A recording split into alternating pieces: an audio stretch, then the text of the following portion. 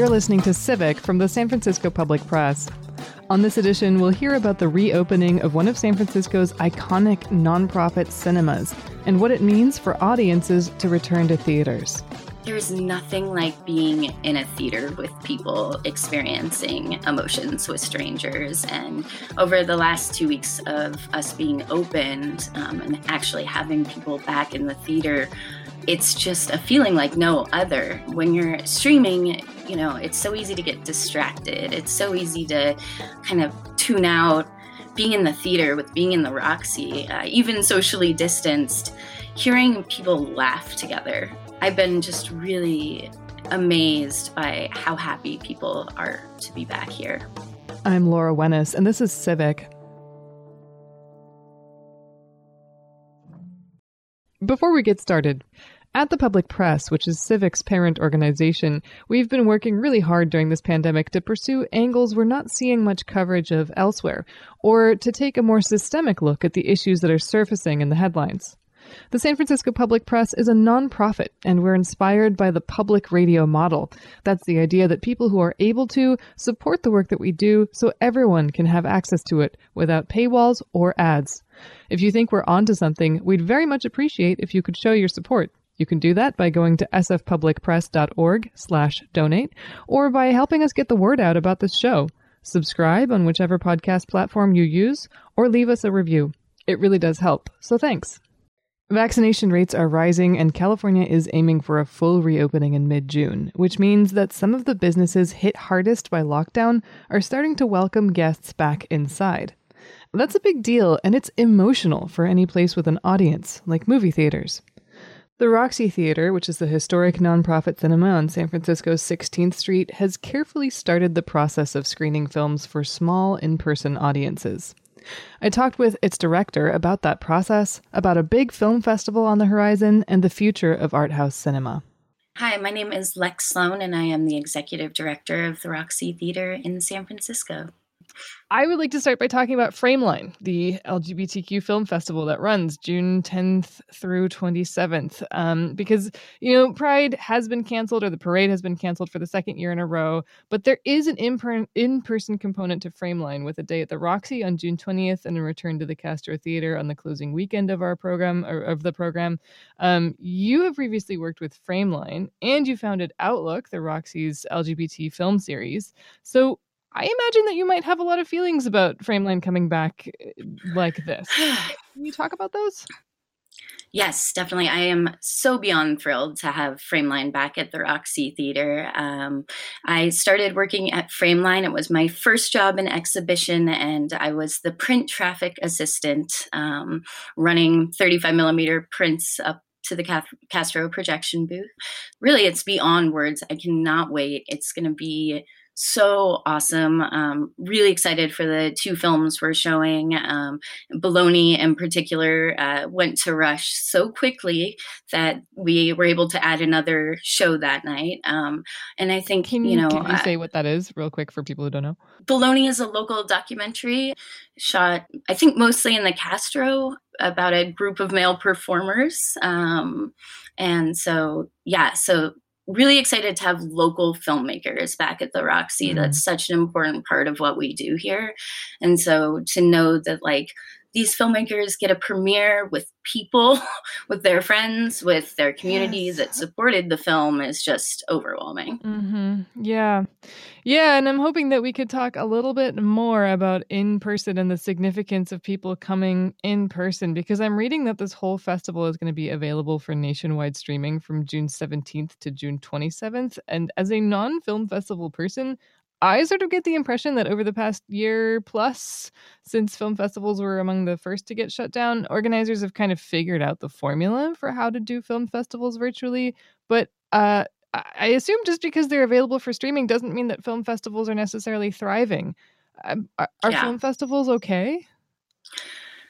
I hope so. I mean, film festivals are such an important part of this web, this ecosystem of filmmaking and exhibition, and yeah, I really, I'm proud to see festivals like Frameline figuring out ways to thrive and be creative, and try new things. I'm really excited for their screenings at the ballpark, with SF Pride. That's just such a creative way to get things to an audience, but. Speaking of audiences, we're so glad we have virtual options and that can actually reach a larger audience.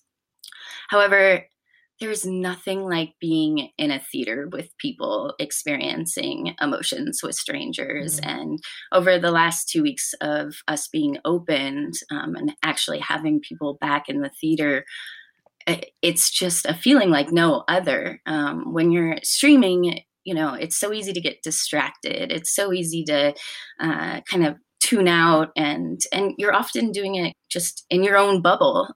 Being in the theater, with being in the Roxy, even socially distanced, it's hearing people laugh together, just like, wow, and hearing people clap together. And I've been just really amazed by how happy people are to be back here. Yeah. Can you give the update? How far reopened is the Roxy? Yeah, that's a great question. So the Roxy is reopening slow and steady with limited showtimes and limited capacity. And as much as we can't wait to get back to 7 shows a week, 2 shows a day, with also the Little Roxy or a smaller theater, we're just not rushing back into things. I think we've been very cautious over the last 14 months, and so we continue with that in mind. But I will say for our opening weekends, we had a reduced capacity of 25%. That's about 48 seats. And we sold out every show at 48 seats. And that just it filled me with hope that people want to come back to the movies. So tomorrow we open Doc Fest. So that's one of our longtime documentary film festivals. It's our first festival back. And we'll be going up to 50% capacity at that point. And tomorrow, we're taping slowly. This on June 2nd on Wednesday. Oh, so got it. Okay. Maybe what's the date that you'll be starting? Yesterday. Yeah, that's great. DocFest begins on Thursday, June 3rd, and runs for 2 weeks here at the Roxy. And that has another great lineup of local films and local filmmakers. I think back in April, you told KQED that the key for you to decide to reopen the Roxy is San Franciscans getting vaccinated, or really that it boiled down to San Franciscans getting vaccinated. And we're approaching, I think, 70% vaccination here in the city now. Is that the light at the end of the tunnel you were looking for, or have we reached the end of the tunnel, perhaps, when it comes to safety and reopening cinema? I definitely don't think we've reached the end of the tunnel, but I for sure see the light. The first day that we reopened to the general public was May 21st. And that was coincidentally the first day that there were no COVID patients in San Francisco General Hospital. And I was just like, yes, this feels right. Vaccines were are such a part of the key to make sure our staff are vaccinated and safe, to make sure our community, but also there were other keys like making sure there was movies that we could show, and what the content is out there, because the pipeline has been so disrupted. Oh, can you say more about that? Well, yeah, I mean, it's with so many titles being pushed back, films that were supposed to have theatrical premieres. I think The Quiet Place is an example, not that that's a film we would be showing here at the Roxy, but, they basically delayed their theatrical release for over a year till theaters were reopened. So there's a lot of content that hasn't had a theatrical release yet, but maybe has had a virtual release. Yeah, it's really interesting. It's kind of a whole new world out there.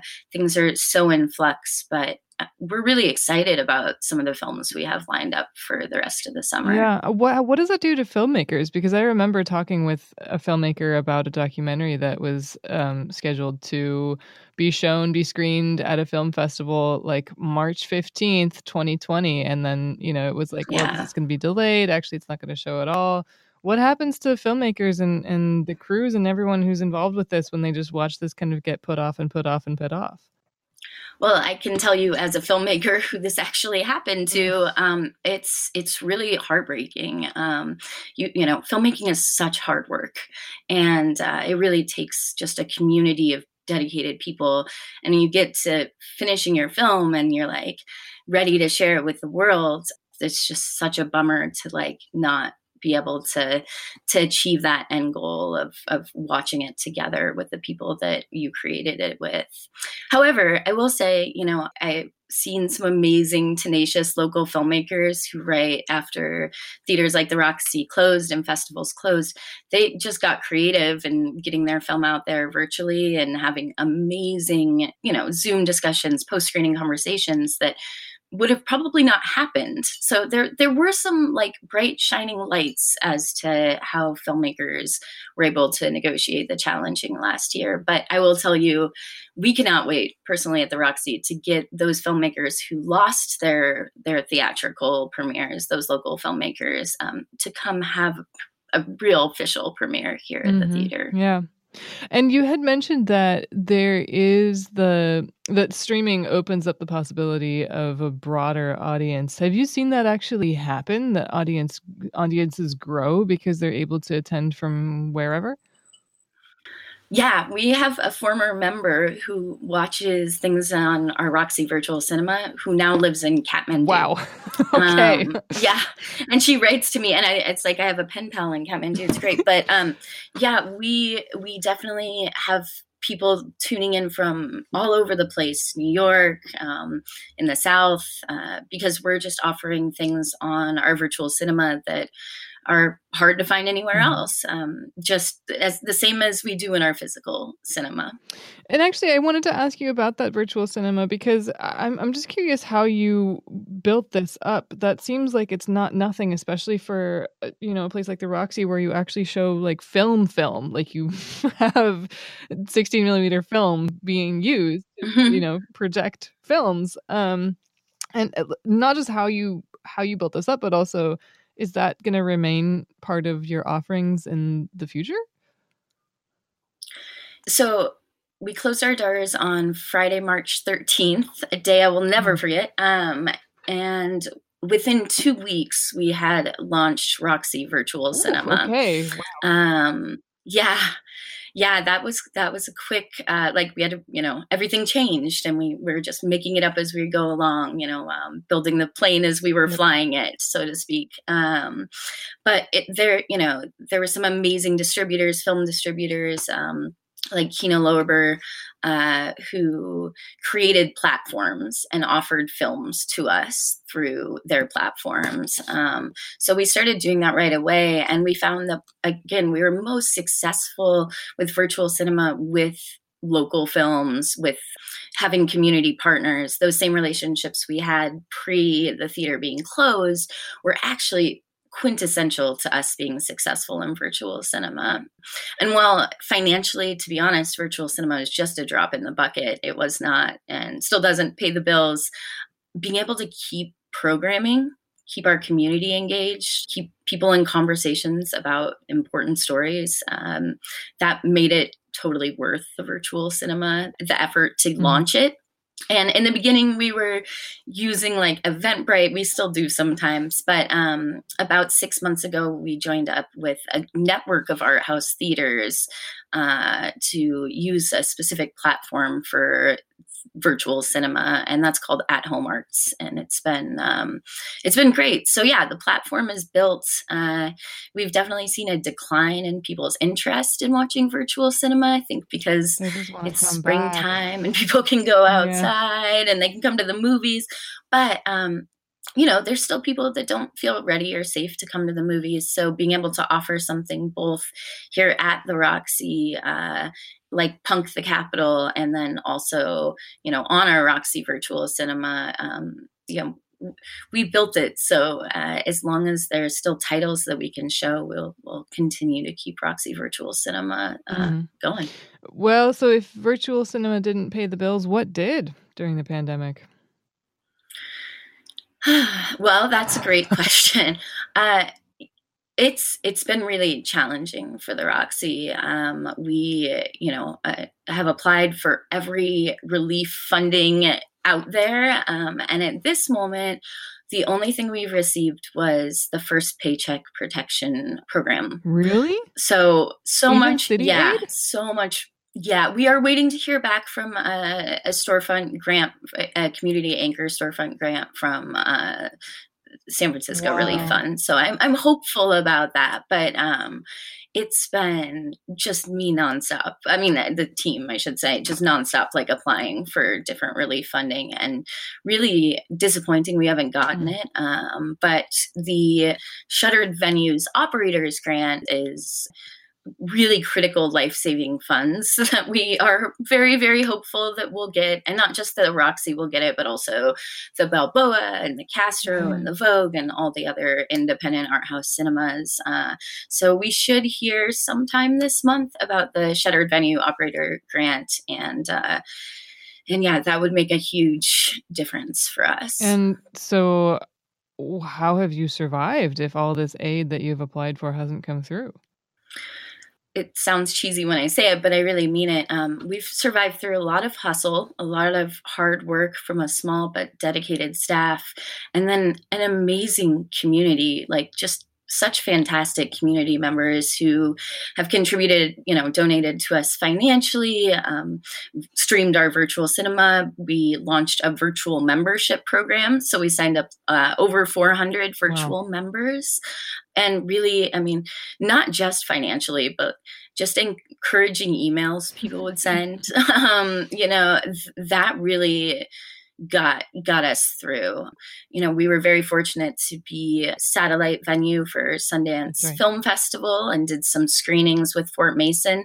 So we were doing drive-in screenings, which again, not a super great moneymaker, but a great way to be programming for a live audience. And so little events like that throughout the way have helped. And I will say our landlords have been very generous in offering us reduced rent since we closed. So we really have a community that's lifted us up, and that's how we've gotten through. And it's those same people that were like the first in line when we opened the doors.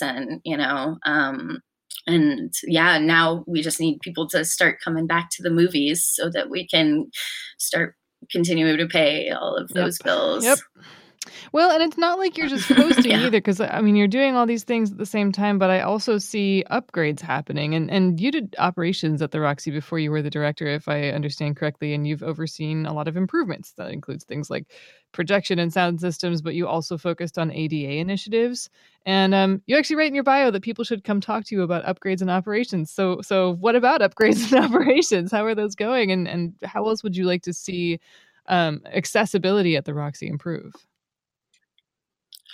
Accessibility is an issue that is near and dear to my heart. There's a huge audience out there of people who want to come to the movies but can't for various, accessibility reasons. And especially with a historic theater, 100-plus-year-old theater. This building was built in 1913. So it's a delicate balance of keeping the history and what's so important about the space while finding ways to make those upgrades. So yeah, I'll be honest, one of the things I am most proud of in the 6 years that I've worked here is being able to say we have an ADA wheelchair accessible bathroom in the Big Roxy. That there's nothing worse than having to say to someone who's in a wheelchair, I'm sorry, you have to go 2 doors down to our smaller theater, the Little Roxy, and use the bathroom. And I was like, we have an opportunity to change this. And again, I sound like a broken record, but through community support, we were able to get a grant through the National Trust for Historic Preservation, who's actually been super supportive of the Roxy over the years. And when we were able to get that grant to do the lobby refresh, I wrote to them and I just said, can we focus this on ADA upgrades? And they were all for it. And so, yeah, that was a substantial grant. And just a funny side note is that we had planned on doing all the renovations while we were open. And in a way, having to close and being closed for so much longer than any of us imagined we would be gave us time to really do the renovations right and not rush it or try to, just section off places in the lobby. So it really was something that came out of the pandemic that was really great for the Roxy, which is just sounds weird to say, but something that was great that came out of being closed for so long is being able to reopen with the ADA accessible bathroom, with air conditioning that we've never had, thanks to a generous grant from the San Francisco Arts Commission, which was funny. We actually received that grant or applied for that grant before the pandemic at the beginning of or at the end of 2019, we applied for air conditioning from the San Francisco Arts Commission. And we found out about it pretty much right after we closed. And I was like, we had no idea how important getting air conditioning and like circulation would be for being able to reopen. So that grant was critical to us having, and then we were also able to do, add the extra filtration, all the extra air filtration. And yeah, again, like that would have been very challenging to do if we were like open the whole time. So yeah, with lots of improvements. And then you asked what I would like to see the Roxy continue to improve on regarding accessibility. I think one of the big challenges is that a lot of the movies we show, because they are, more rare or hard to find, don't come with the audio assisted listening tracks or the captioning tracks. It's more a challenge. I mean, filmmakers don't have the expectation or distributors of supplying those needed tracks to make our headsets work and make our captioning devices work. And I've been tracking it for years, but I would say less than 10% of the titles we show actually have the accessibility things needed. So that's not so much an issue with the Roxy, but just a thing that the whole system of distribution and exhibition has a great opportunity to work on, because again, the way I see it is that's an audience that they're missing out on. And so I think there's so many incentives to just make that like a given that every film is delivered with those tracks, because right now it's very hard to communicate to a disabled audience which films of ours actually will work with the captioning devices. And so that communication is so important. I just see a lot of opportunity for all theaters to get in a whole new audience if they invest the money. I'm speaking with Lex Sloan, Executive Director of the Roxy Theater in San Francisco. I think media across the board have needed to reflect on and take action on equity issues of all kinds over the last year. And I was hoping you could talk a little bit about something called the Alliance for Action, which is about championing equity issues in independent film. Yeah, the Alliance for Action is near and dear to my heart. I joined the group of how would I describe it? My colleagues in film exhibition, distribution, filmmaking. I joined this group, Alliance for Action, in 2018. And, more than anything, it's been a support system. And I think we all, need support in talking through the challenges that different art house theaters, independent cinemas face, and also sharing things that we are doing well and that we've learned. And so it's been really one of my favorite things about working at the Roxy has been meeting colleagues from across the country that are doing similar work, and then working towards increasing that network, getting underrepresented filmmakers, films seen by this network of art house theaters through the Alliance for Action. So it's been really great watching it evolve and figuring out its own values and how to make decisions.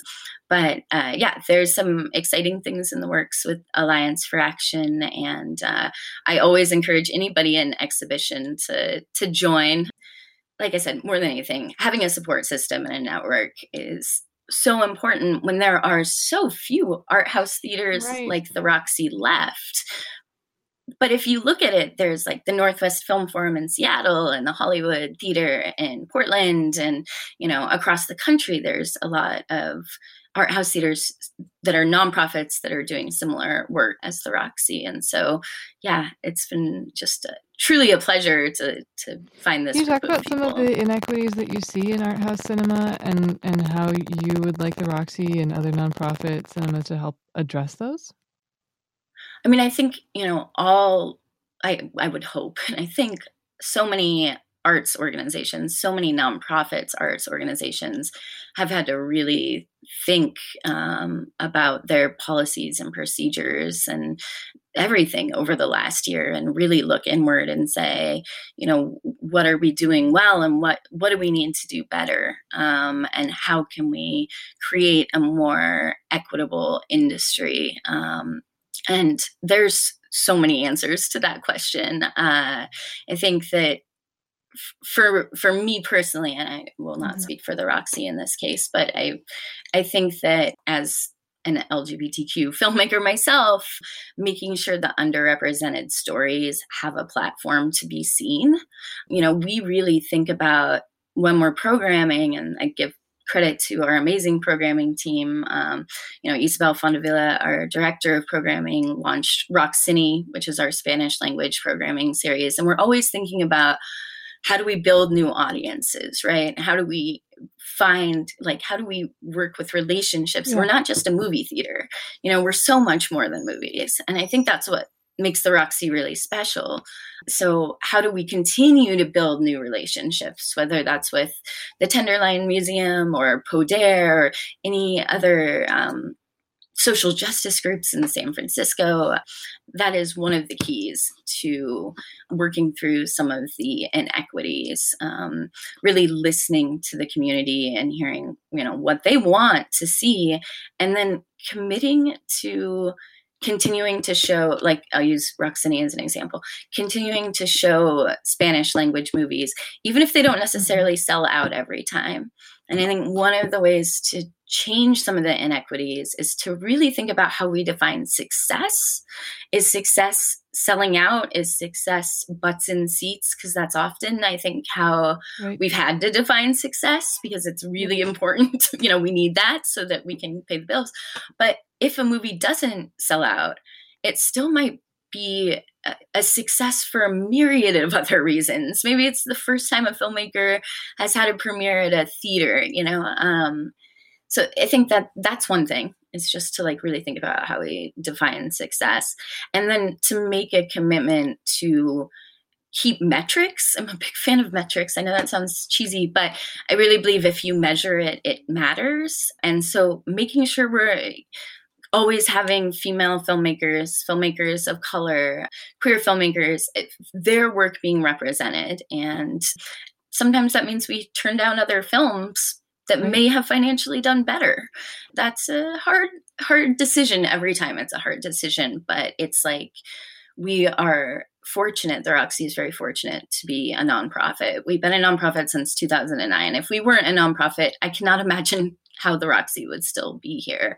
And so part of being a nonprofit is that's part of our mission, to make sure those underrepresented stories and represented filmmakers are getting screen time. And then this is something we look forward to launching into the world soon. Stay tuned sometime this summer. We're looking forward to launching a fellowship called the Moving Pictures Fellowship to bring into emerging Black, Indigenous, people of color programmers to learn the ins and outs of how we program at the Roxy.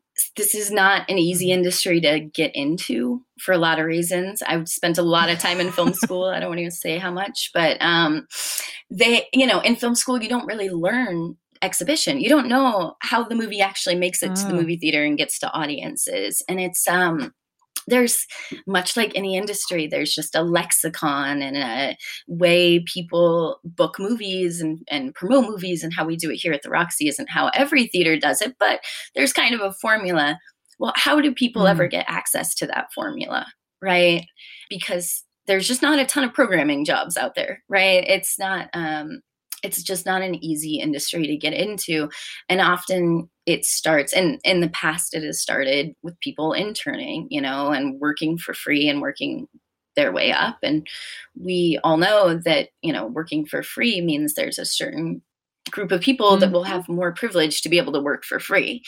And so that's the pipeline into programming. And so Isabel, our director of programming, and I, and a few other brilliant, amazing people, lots of fantastic advisors were like, well, how do we disrupt this pipeline? Part of changing the inequity is disrupting things. And so we're really excited to launch it. It's the first year, so we're hoping it will be able to grow and be sustainable, and that people will be able to do a 6-month fellowship at the Roxy, put on actual movies here at the theater, build an audience, and then we can help connect them to our network through Alliance for Action, through Art House Convergence, where they can go to other art house cinemas across the country or festivals and be able to continue programming. So that's something I'm just really excited to put out into the world and see what happens. It sounds like there's so much excitement around all of the things in the Roxy's future. And one of the cool things to me is people are just busting down the door to get back inside. They were, yeah. They were. We were getting members were coming knocking. Is anyone home? When are you going to open? When are you going to open? Yeah, it's been absolutely fantastic. And I will say, I so appreciate you taking the time to talk with me about the Roxy. Over the last year, we have built an amazing relationship with the folks that run the Balboa and the Vogue, and the great folks up at Smith Raphael Film Center in Marin. And so, San Francisco Bay Area and the Grand Lake is reopening, and Oakland has such amazing theaters, and we're all a little different, which is great. And so just as excited as I am for the Roxy's future, like I am so happy for all the other theaters are reopening, and I look at their programming and I'm like, I can't wait to go back there. Yep. So I know that feeling. Neither can I. Lex, thank you so much for taking the time to talk about this. I really appreciated it, and I learned a lot. That was Lex Sloan, Executive Director of the Roxy Theater in San Francisco. I'm Laura Wennis, and you've been listening to Civic. Civic is produced at KSFP-LP 102.5 FM in San Francisco. Our theme music is by John Dillon. Our team includes producer and contributor Mel Baker and assistant producer Liana Wilcox.